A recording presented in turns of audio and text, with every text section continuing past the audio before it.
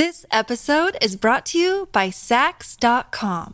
At Sax.com, it's easy to find your new vibe. Dive into the Western trend with gold cowboy boots from Stott, or go full 90s throwback with platforms from Prada. You can shop for everything on your agenda, whether it's a breezy Zimmermann dress for a garden party or a bright Chloe blazer for brunch. Find inspiration for your new vibe every day at Sax.com. Hey, it's Ryan Reynolds, and I'm here with Keith, co-star of my upcoming film, If, only in theaters May 17th. Do you want to tell people the big news? All right, I'll do it. Sign up now and you'll get unlimited for $15 a month and 6 months of Paramount Plus Essential Plan on us. MintMobile.com/switch. Upfront payment of $45 equivalent to $15 per month. Unlimited over 40 gigabytes per month. Face lower speeds. Videos at 480p. Active Mint customers by 531.24 get 6 months of Paramount Plus Essential Plan. Auto renews after 6 months. Offer ends May 31st, 2024. Separate Paramount Plus registration required. Terms and conditions apply if rated PG. This is the English Heritage Podcast. Hello and welcome along to this week's podcast Into England's Past. I'm Charles Rowe. Make sure you subscribe to listen to new episodes every Thursday and let us know what you think by giving us a rating and review.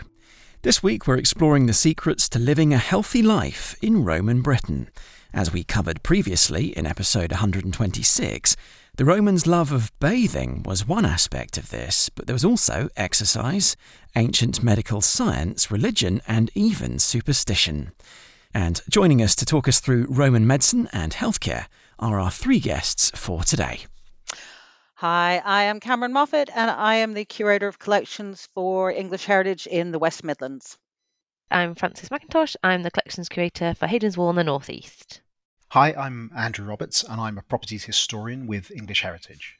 Let's start with the basics then. Cameron, what was the Romans' attitude to health and fitness overall? It was very much what we would describe today as holistic. The Romans believed that everyday fitness was achieved through balance and harmony in aspects of one's life, such as food, drink, exercise, and sleep. And this was maintained by an individual through a fitness regimen, by eating healthily, exercising routinely, attending the baths regularly. But they did also believe that other factors could influence your health, such as being cursed by the evil eye, or indeed being punished or neglected by the gods. And can you just remind people what the evil eye was? It was how they gave meaning to all the bad things that happened to people in life. They didn't want it to be random. They wanted to be able to attribute ill fortune to something very specific, which then, in theory, you could work against. So the evil eye was transmitted from an evil eye giver to the recipient, to the cursed person. And you could use different strategies to try to avoid it. I see. Protecting your aura, I suppose, in a way, is a sort of new age way of describing it. That's a good way of putting it, yeah. Okay. Francis, how advanced was the Romans' understanding of the human body and treating ailments compared to, say, ancient Greece? Because they were inspired by ancient Greece, weren't they? Yeah, well, I mean, I think it's almost a cheat to say Roman medicine because it really is Greek medicine. In a study of the inscriptions across Italy and the western kind of provinces of the empire, all of them up to 100 AD, of those, 95% of the doctors had Greek names. So it's not just that they're taking the readings and the writings and the thoughts, it's actually that the staff seem to be Greek. So pretty much we can say Roman medicine and the Roman medical staff comes from Greece. So I don't think they really changed much or did much of what we would see as kind of advancing medical science from the Greeks, because it's all one system really. 2/3 of the medical texts that still exist today came from two big corpuses, and I think these two names are important to talk about at the beginning of the podcast because they'll come up throughout. So there is the Hippocratic corpus, which initially people thought was all by one person called Hippocrates, but it's not. It's about 60 texts which survive, and they all date from 420 to 370 BC. And it seems to have been a school of people. But the Hippocratic corpus and Hippocratic kind of medicine is really influential throughout the Roman period. And then the other really important person is Galen, who was born in Pergamon in Turkey, which was part of Greece at the time. He was born in 129 AD and died in 216 AD. So these two, there's other names as well that are important, but both Galen and the aura or the group that are Hippocrates are really key in influencing Roman medicine and Roman thinking about the body. Interesting. And of course, Hippocrates gives us the Hippocratic Oath. Yeah, that's exactly right. There are oaths in the Hippocratic corpus. The influence of Hippocrates and Galen and the other writers, goes on for centuries. Who would someone in Roman Britain go to see if they were unwell, Cameron? Would they have been called doctors, or would they have been called something else? Well, funnily enough, if you were unwell in a traditional Roman family in Britain, your first port of call would be to go speak to your paterfamilias, the male head of the household, who was not necessarily your own father, could be your husband, could be your owner if you were a slave, or your employer. And he, as the responsible head of the household, would make that decision as to whether you might be treated in the home with traditional remedies, which indeed he might apply, or whether you needed a doctor or another type of specialist. Were they actually referred to as doctors? I don't know. Francis, do you know? Is there a term for a doctor? There is a term, a medicus, which Oh, we yes, find of out through course. the army, Mm. but basically anyone could be a doctor because there's no regulation for becoming a doctor. Well, it's interesting you mentioned medicus, of course, because we're going to talk about that in a few moments. But how did Roman doctors, however they were called, qualify, Francis? Well, there was no formal system to train to be a doctor in the Roman era. There were no medical schools, no exams, you didn't have to get a license. You could literally put a sign outside your door and say, I'm the doctor, come and see me, and start charging. Quite often, if you weren't a complete charlatan, you would learn your skills as an apprentice, perhaps with a family member who has experience with healing or, with another famous doctor. So richer people, particularly we know Galen, would go and visit famous doctors and kind of shadow them and learn that way. But you literally anyone could start. So it's quite interesting thinking about that potential risk, I suppose. If you're going to see a doctor, you don't really know what their experience is. I think a lot of doctors became famous for doing certain things or treating specific people. Galen gains a lot of credit for becoming the imperial doctor, for example. And I think doctors would have to rely on word of mouth, wouldn't they? And, good reputation. And one of the treatises in the Hippocratic corpus talks about trying to get your patient to trust you. And it says you should act like a gentleman, dress modestly, and avoid strong perfumes. And that is all sort of part of the, because there wasn't a uniform for a doctor, and obviously you haven't got paperwork to prove you are. So doctors have got to show in some ways that they're trustworthy, haven't they? So we've mentioned medicus. This is the sort of Roman army term for a doctor. So the Roman army did have doctors, medics, who would assist wounded soldiers if they were very badly hurt in battle, or training even, I suppose. Yeah, and that would have been one part of it, but they would have also been there to help with the normal ailments of day-to-day life. So we think that the rank was medicus ordinarius, and maybe similar to a centurion rank, and they would have had under their command a role called a capsari, and they were more like medical orderlies or dressers, and their name comes from the Latin word for a bandage box, which is a capsa. So they were probably the capsari, ordinary soldiers on first aid duty just in battle. So that's kind of their second role. So they maybe didn't do that in day-to-day life, but it might have been that some of them were on permanent kind of secondment almost to the medicus for day-to-day life, because we know there are men getting sick or, injuries, like you say, in training or even in just some of the routine things, they're doing a lot of building, often soldiers and things like that. So they did have doctors. Again, how qualified they were, we're not sure, but the army did try and look after its soldiers that way. Okay. Do we know if a medicus would have been behind the lines, sort of dealing with wounded, and the capsari might have been nearer casualties on the battlefield sort of thing? I mean, that's something we just don't know. One of those annoying, kind of tantalising things that you think, oh, I'd love to know that practical element.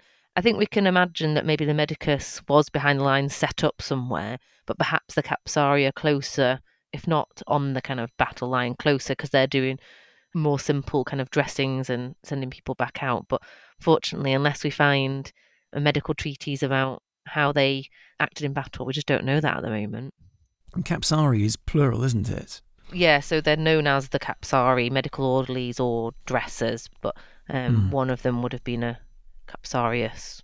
So that's, well, as you say, tantalising sort of questions about how it all worked within the Roman army.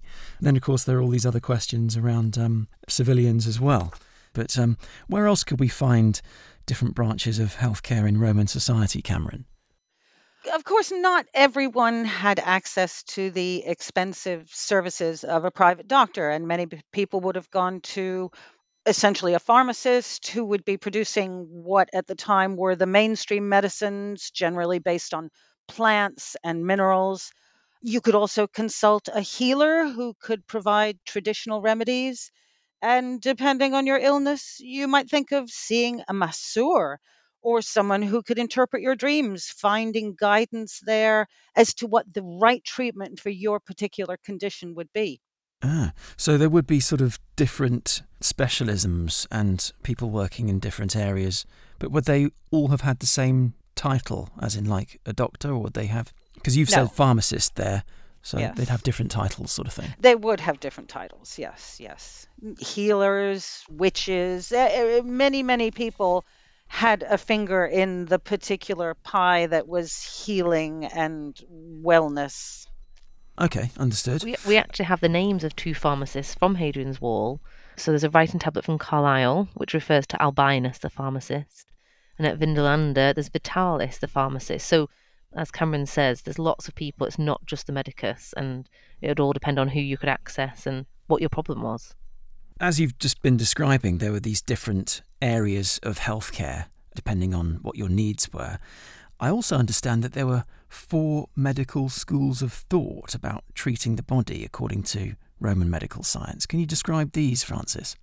Yeah, so this is very much in the kind of formal medicine, if you can say that the Romans had a formal medicine considering there was no training. And when Rome invaded Britain, this is kind of settled into 4 main schools or sects. And the first one was dogmatics, and they believed in the importance of logical thinking in identifying the underlying causes of disease. So that sounds quite modern, doesn't it? Understanding the underlying cause of disease. Unfortunately, obviously didn't have the science that we do to actually get there. And what they thought was that you needed to maintain a balance between the 4 cardinal humours, which have been identified by Hippocrates. And that was, the 4 humours were blood, yellow bile, black bile, and phlegm. And you could restore your equilibrium, so make yourself feel better, by a variety of therapies. So there might be drugs or medicine. You might use something like an emetic to make yourself sick, or change your diet, or bloodletting even. And then the second group was the pneumatists, and they were a splinter group of dogmatics, and they placed greater emphasis on the pneuma, or the spirit, to be used to control health and disease. And you needed to get or have good pneuma by paying careful attention to the environment. So house design, water supply, bathing. And actually, if you think about that, that's also got some kind of basis in what we would understand now, because we understand about fresh water, fresh air, keeping clean being important to us. So both those have got an element of what we would recognise as being kind of sensible medical workings. The third group was the empiricists, and they kind of said that careful observation of the patient was key to diagnosis, and that treatments should be determined by what had worked before. They were less concerned about the underlying causes. And again, that's got an element of sense, hasn't it? Observe the patient and find out what symptoms they've got and think about what worked with someone with similar symptoms. But the most dominant when they came to Britain were the Methodists, and these were focused on practical therapies rather than complicated theories.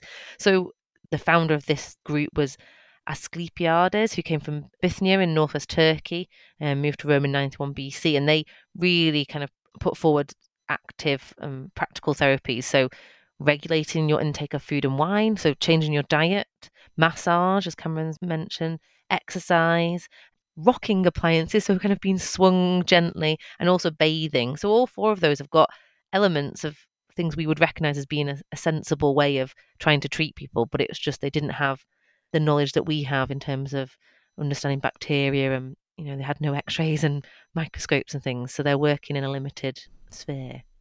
That's really interesting how modern science derives from all of those ideas. They were sort of trying to work and understand the body and make it work better and help it repair. Yeah, exactly. That's right. They tried their best within the time that they were based, and, you can see where they're going from. It's just, they didn't have the knowledge. And so there was no way they could get to some of the conclusions that we do nowadays. Yes, I was just taking notes as you were describing them, and it seems to me that dogmatics was kind of around the physical. Pneumatists were working around sort of hygiene and the spiritual and the mental well-being, perhaps. Yeah. Empiricists were observational, so technically scientific as we would understand it today. And the Methodists were trying to, I suppose, be efficient by using therapies that certainly involved movement. Yeah, and they were less kind of looking at theories and philosophy. They were more trying to say, this is something that could help you feel better, and it was more a holistic one there with, the food and the wine. They were less about medicine and the medicine as in sort of drugs, the Methodists.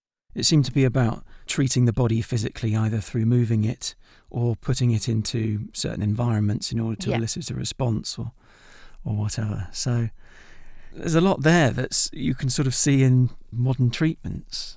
Exactly. Which is really, really interesting. So how useful was this knowledge of the time, and did treatments work? It's really difficult. I mean, realistically, Western medicine, which is obviously what Rome's part of, had very few effective drugs before the 20th century, So it's not just that it wasn't the Romans that had didn't have the effective drugs, but they did use a lot of plants to treat people, and quite a few of those would have been effective.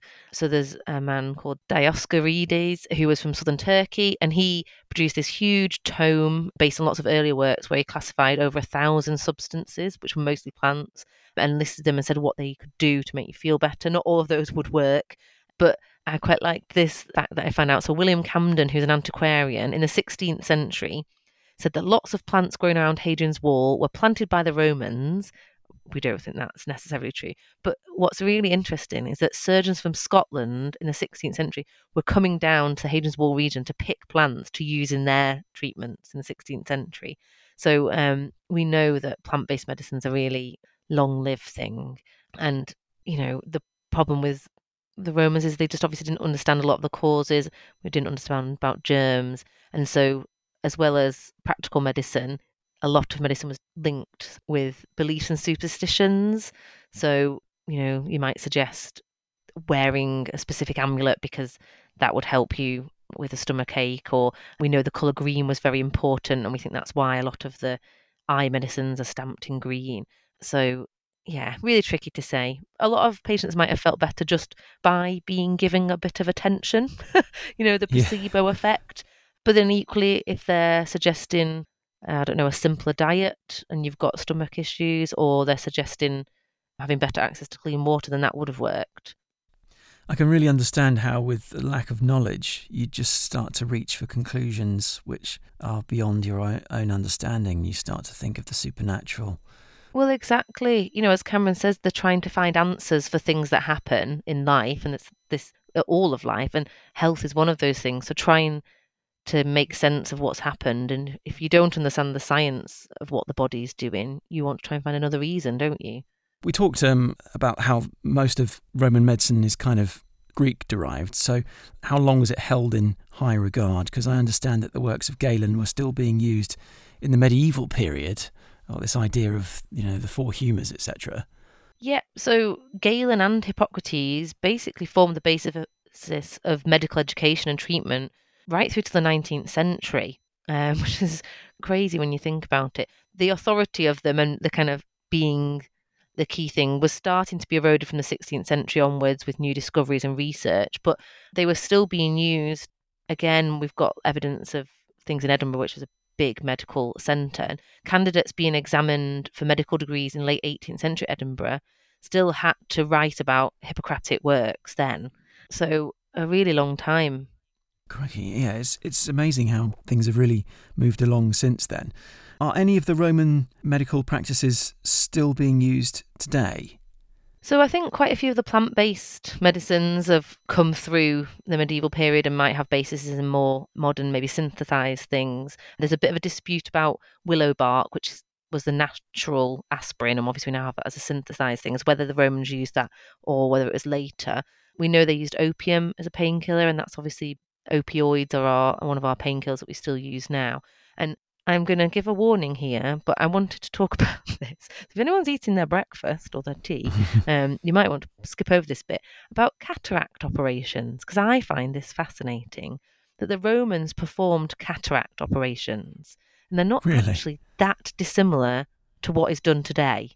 Wow. So in the Roman period, they didn't understand that it was the retina that was the seat of vision. They thought it was the lens, whereas now we know the retina is the vision and the lens focuses that light onto the retina. So they knew that they needed to clear the kind of cloudiness of the retina, of the lens, sorry. So they needed to clear that cloudy lens to improve sight. And we have got evidence of the cataract operation. And I'm just going to read from a source, someone called Celsus, who says that the aim of the operation was to reduce the opacity, so of the lens, by the insertion of a bronze needle with a tip that was pointed enough to penetrate the eye, but with a rounded tip and not too fine, to be inserted straight through the outer two tunics at a spot between the pupil of the eye and the angle adjacent to the temple. And then you basically are releasing the cloudiness of the lens. You would remove that lens. Nowadays, the lens would be replaced with a modern plastic one.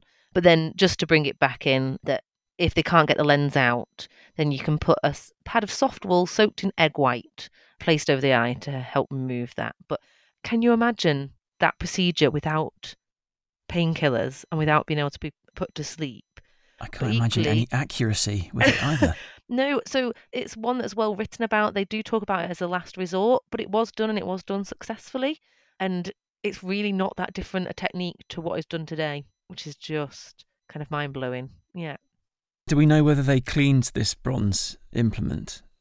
Well, that is a really interesting thing because we don't know very much about the Romans' understanding of cleanliness, etc. But we do, there's a Roman writer called Lucian who, in one of his writings, gives us the impression that doctors weren't really keeping their instruments as clean as we would like, because he says he would rather have a doctor with a rusty knife than a charlatan with a gold one. So meaning he'd rather have a doctor who knew what they were doing.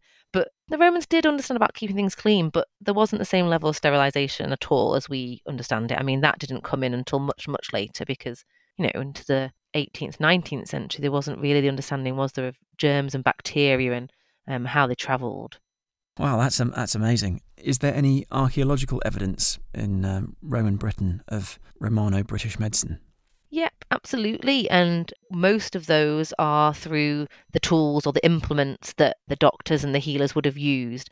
And we identify them by kind of going back to key finds where they've been found in a group. So material from Pompeii or Herculaneum, or there's a really important find in Rimini in Italy where a doctor's house was burnt down. And there's 150 instruments in there. So that's how we can kind of work out what these things were used for.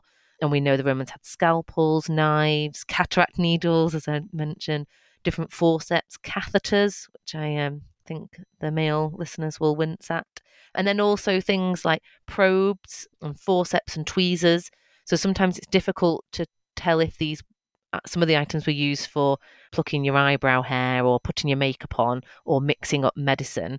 But there is a good range of things that we can spot. And we're really lucky at English Heritage that quite a lot of our sites produce these materials. So Cameraman, we would say a lot more about material from Wroxeter, but Up on Hadrian's Wall, we have them from Chester's and Corbridge and Housesteads.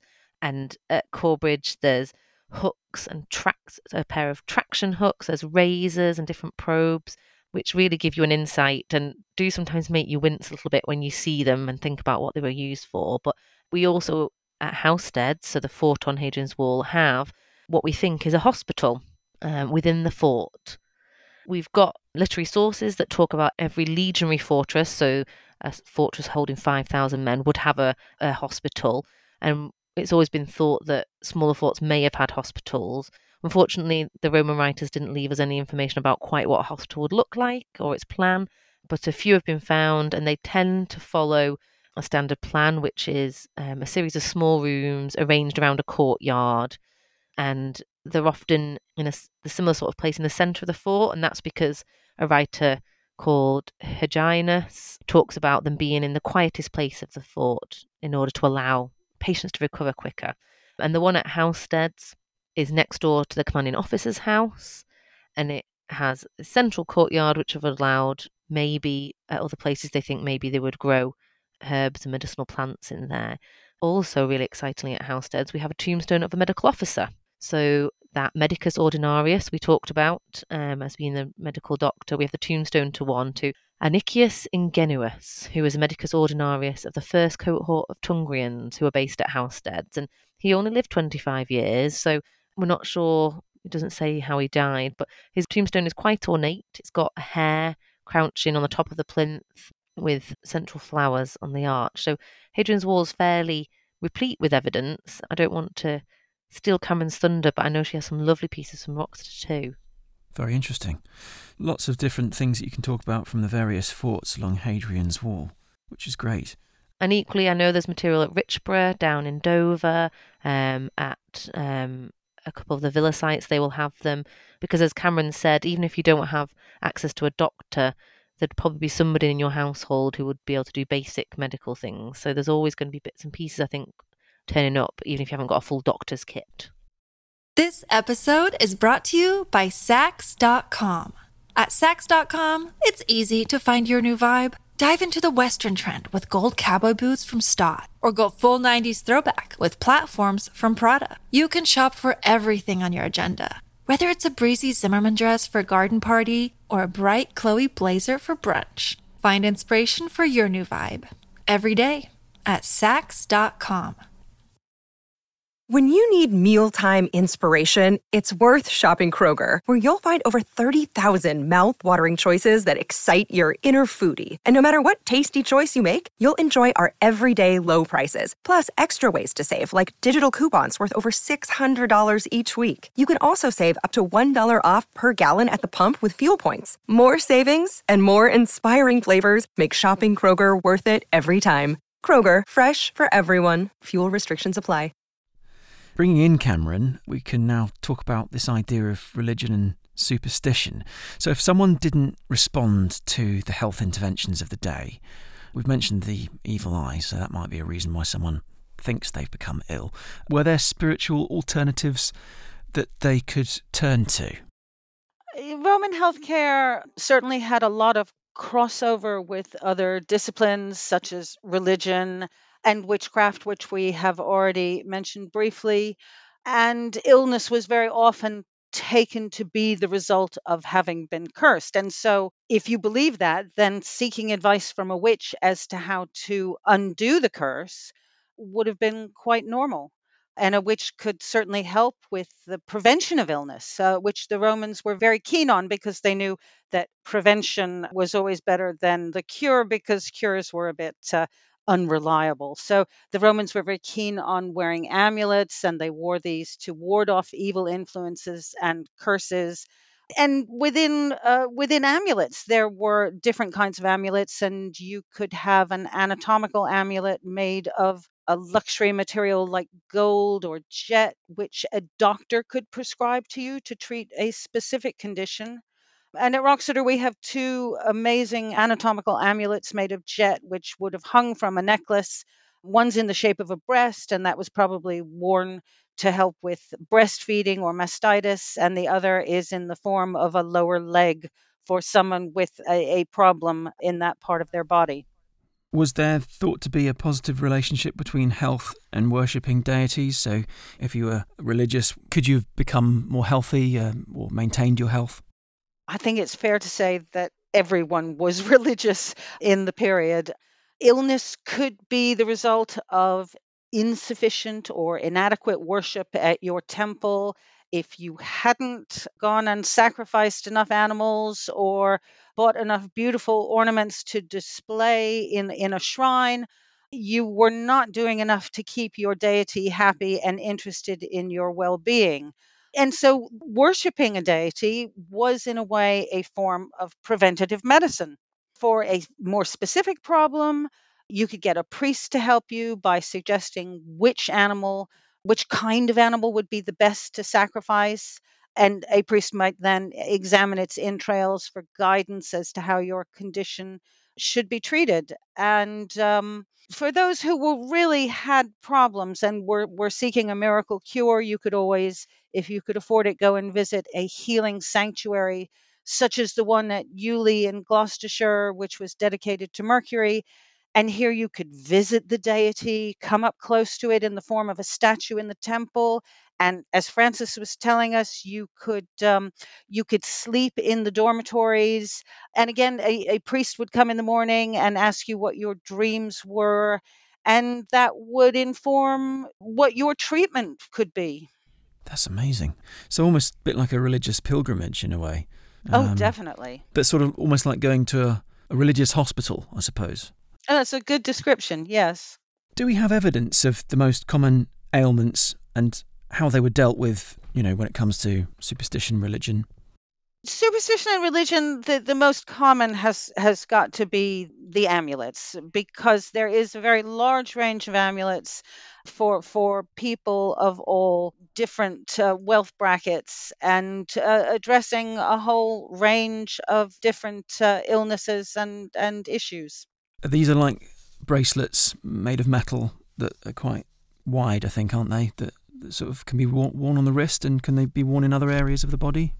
They were quite often worn around the neck, Okay. because the transmission of the curse of the evil eye is into your eye. And there was a belief that if you had an amulet in the vicinity of your eye, it would be easier to decoy the curse in its trajectory. You could offer it a different eye, and it might avoid your own eye and sort of go pointlessly into your amulet. And that would protect you from any negativity. It would protect you. It would deflect the curse and negate it, was the word I was looking for. So the amulets are the main kind of evidence we have for superstitious defense against illness. And of course, as Francis has been telling us, in the mainstream medical treatments from Roxeter, we have all the implements that Francis has been talking about. And we have a lot of the evidence for the very commonly contracted eye conditions like conjunctivitis. There is implements and grinding kit for these little blocks of pre-prepared medicines that people were selling for eye complaints. Those are very common finds across the whole empire. Well, thank you for those, Cameron. That's really interesting. We can now bring in Dr. Andrew Roberts to talk about that other important aspect of staying healthy in Roman Britain, and that was, of course, bathing, seen as hugely important. Andrew, what were the perceived health benefits? Well, the Romans regarded bathing as essential for many different reasons. In fact, the Roman orator Cicero once wrote that bathing was one of the necessities of life and health. And remember, just as a kind of a revision of what Roman bathing is, it's not just a quick scrub. The Romans bathed together with other members of their community in rooms heated to different temperatures, and they often shared, hot and cold baths, and there was different types of heat. So it's quite a big deal. It's not just simply for hygiene. I think it's first and foremost important because it's a really enjoyable and fundamental part of daily life. The baths are often very nice places to come, to relax, to refresh, to pamper yourself, and also to connect with friends and feel part of the community. And so we have plenty of examples of Roman writers or ordinary people reporting feeling that their pain, their unhappiness, their worry had dissipated after a trip to the baths, or else expressing joy at the thought of going to the bath. So my favourite quote from this is by the Roman author Statius, who said, "I sing of the baths that sparkle with white marble, toil and care depart." So it seems like the Romans considered them very important for what we might call sort of general well-being. Now, more specifically, they also believed that there was a profound connection between bathing and bodily health. Bathing as often as possible was important for basic hygiene, but also as a preventative treatment against illness, often in connection with exercise and diet. It's part of that holistic approach to wellness that Cameron talked about and also that Francis talked about. And then we also have medical practitioners and philosophers and all who feel as though they have this kind of role within this kind of Roman medicine, who often prescribe different types of bathing to treat specific ailments. If you had a cold, would you have been banned from the baths? Were the baths seen as this sort of place where everything was clean and hygienic and pure? That's a really interesting question. We know that a very wide range of specific complaints were dealt with at the baths. So I can give you some examples here. They were used to treat fever, inflamed intestines, liver problems, and physicians might recommend, hot or cold baths or an increase or decrease in bathing in connection with other treatments depending upon which specific school of thought your physician, as Francis mentioned, recommended. So that might be in concert with diet or specific herbal remedies. Now, I think what you're hinting at is that you might find the baths were full of sick people, which potentially wouldn't do a lot of good to the bath's reputation, because bathing and water was also associated with illness. So there is a little bit of a contradiction here, and I'm not entirely sure how the Romans would have resolved it. And then when we get into some of the specifics of that treatment, we can see how maybe the baths wouldn't necessarily be in the most healthy place to go in terms of our own approaches to medicine. So, for example, the Roman author Pliny used the baths to tackle his eye problems, but also reports on the baths being used to treat urinary and bowel problems. So he gives a very specific example of this. And if you are eating or about to go to a public pool, you might want to look away now. So if you have severe pain in the kidneys, the loins, or the bladder, relief is supposedly gained by urinating in the pools of the baths while leaning forward. Leaning forward is very important here. Don't do it while leaning backwards, because that's obviously not going to work. So there's no, I think as Francis and Cameron mentioned, there's no concept of germs and the possibility of catching infection specifically, but presumably they were kind of aware that it was possible to get ill by going to the baths. So it sounds a little bit like the bathhouses weren't necessarily seen as a completely sort of immaculate place, a sort of a perfect place where you'd go and maintain yourself. You'd go there to sort of maintain good health, but you'd also go to sort of tackle bad health. So it's not just one thing, it's actually trying to do both all at the same time in the same place. Yeah, it's preventative and also restorative. And I don't think they necessarily would have seen any particular contradiction in those two things. Okay, so you've sort of talked about what the treatments would be carried out at the bathhouses. Were there any other ones, like perhaps massage or, moving the body around or anything like that? Yeah, so massage would definitely be something that you get at a bathhouse, whether that's just for comfort and for muscle soreness or as a specific treatment. It could be combined with some of the other things that we've talked about. There's some other examples of treatments that I can give you as well. So for jaundice, for example, we have a variety of different approaches. The Roman author Celsus recommended diet regulation and cold swimming, while the author Pliny recommended that you have a spot of cumin in your white wine while sitting in the bath. And then also, just to show that there's really kind of fitness fads and influencers are not a new thing, Pliny also reports of a physician in Rome who often recommended cold water bathing, and records that many of the older, supposedly wiser men of Rome, including consuls, so very important Roman officials, were being frozen stiff by following the advice of this particular physician. Okay. If you didn't want to be cold, obviously, I suppose you could do some exercise. Was that also something that was on offer and recommended at bathhouses?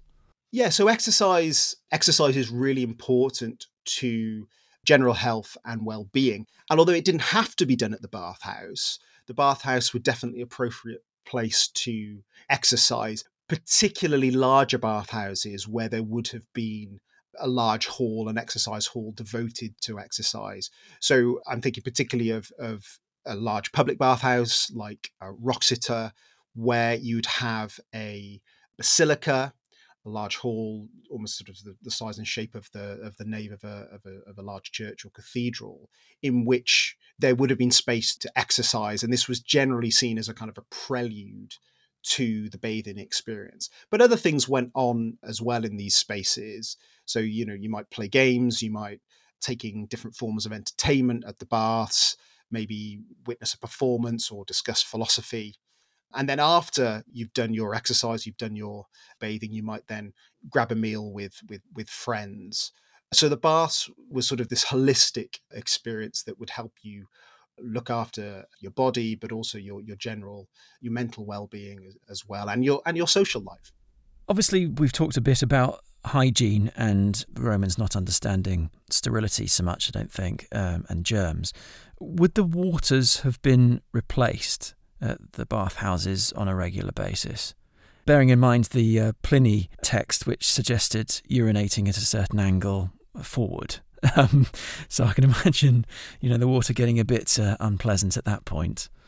And also lots of people sharing the same water. Well, yes, quite. I mean, that's probably unavoidable. And of course, the Romans didn't have chlorine-treated water in their pools. However, there would be running water, and the baths would be amply supplied with it. So it's not as if everyone's sort of sitting, stewing in the same water for hours or throughout the day. We've got plenty of evidence to suggest that the baths were actually well attended and well kept. There would have been, certainly in public bathhouses, there would have been an official known as a balneator who was appointed to ensure that the baths were in working order, the water was hot, the water was changed. And it's likely that there would have been, in, say, private baths, as say in a Roman villa, there would have been slaves who would have kept the place clean and running efficiently. And at these public bath houses, sorry, Cameron. No, I was just going to chip in and say that in the collections for Wroxeter, we have a very large number of lead plugs, which clearly indicate that they were draining the water away and then refilling the various plunge pools. Ah, excellent. And at these public bathhouses, which I presume to be quite large, would the pools where you had been bathing, would they have been big enough to sort of swim and maybe even do lengths? Well, there's a difference between a sort of a communal bath and an actual swimming pool. So at Wroxeter we have both, or there were both. So there are quite large communal baths. Think of a kind of like a big jacuzzi, maybe even bigger than that. And then there was actually an outdoor swimming pool. And those are for slightly distinctive activities. You're not going to swim inside a small bath inside the bathing suite itself, but you'd go out and swim in the swimming pool outside.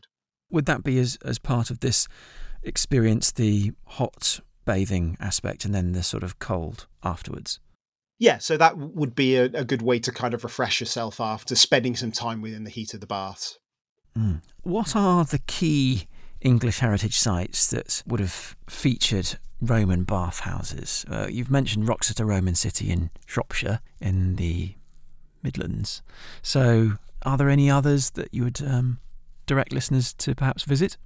Well, Wroxeter is a great example of a large public bathhouse. It's the only one that is visible, so a complete example that's visible in the country. We also have part of one at Drury Wall in Leicester. And then we have some different kinds of bathhouses as well. So at Wall Roman site, there is a bathhouse that was provided for officials staying the night at the Mansio, which is kind of like an official hotel for officials traveling on Rome's business. We also have a lot of private bathing suites at our various villas. So, for example, at Great Whitcomb, there's a bathhouse with a sort of spectacular mosaic floor featuring exotic sea creatures. and a similar kind of affair at Luddingston Roman Villa. And then there would have been bathhouses at all of our forts. So my personal favourite is Chester's on Hadrian's Wall. We know that there were 2 baths there, and the one that's external to the fort is perhaps the best preserved military bathhouse in Britain, which is right next to the North Tyne. Lovely spot to sort of to have a bath and maybe have a splash in the cold waters of the river afterwards. And then there are other bathhouses on Hadrian's Wall as well, for example, at Housesteads. I think the one that's most spectacularly located, however, is at Hardknott Fort in Cumbria, where you can see the remains of a Laconicum, a very dry sweating room, which is sort of looming above the majestic Eskdale Valley. And so in sum, there are all sorts of different kinds of bathhouses, and I think there are about 20 in total at English heritage sites. And that's basically every single site we have with a sizable permanent population, you'd expect to find a bathhouse. And some actually have 2 or 3. Out of all those that you've described that people can visit, which are best preserved, which have sort of great mosaics and that sort of thing, would you say? Well, I think Great Wickham is fantastic if you want to see some mosaics. I think the best preserved is Wroxeter. And the reason for that is that it is a whole complex that takes up an entire city block. And it consists of a number of different spaces.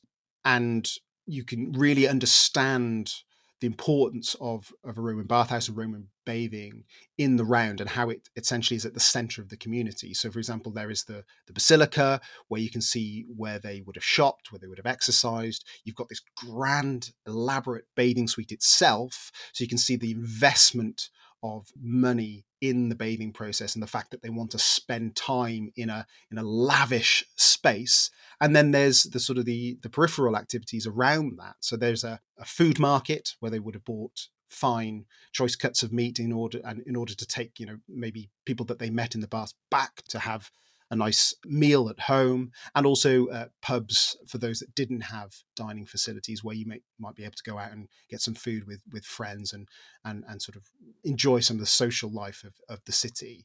What I really like about Wroxeter is that it's both very recognizable from experiences that we have in the modern world. It looks a little bit like a spa, a shopping centre, there are pubs there, but then at the same time, there's also no building in the modern world that combines the same cocktail of social, commercial and wellness activities in the way that they're combined in a Roman public bathhouse.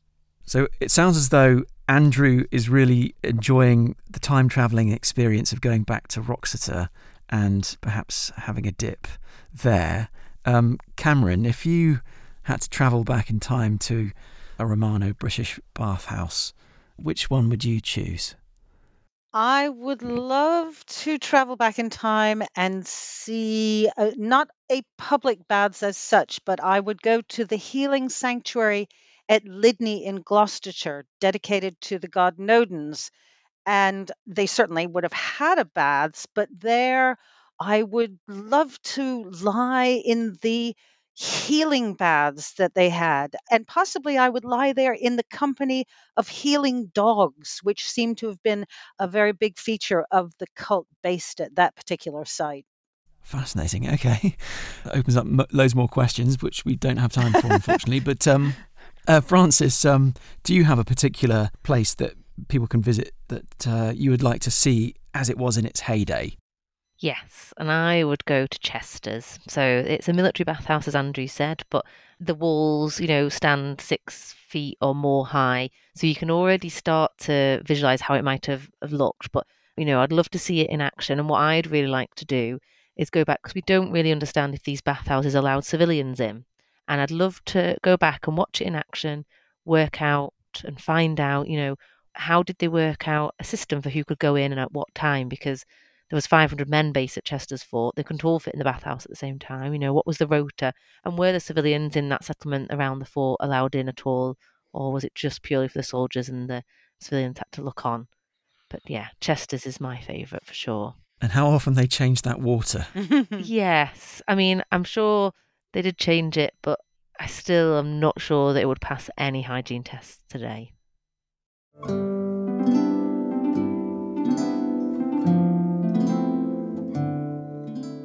You've been listening to the English Heritage Podcast. Next week, we'll be back to reveal the story of the little-known princess, abbess and miracle worker, St Milberga. She's a great Anglo-Saxon saint. She stands comparison with figures like St Hilda. Then there's also her legacy as a significant local saint. She remains to this day a Shropshire lass. Thanks for listening. See you next time.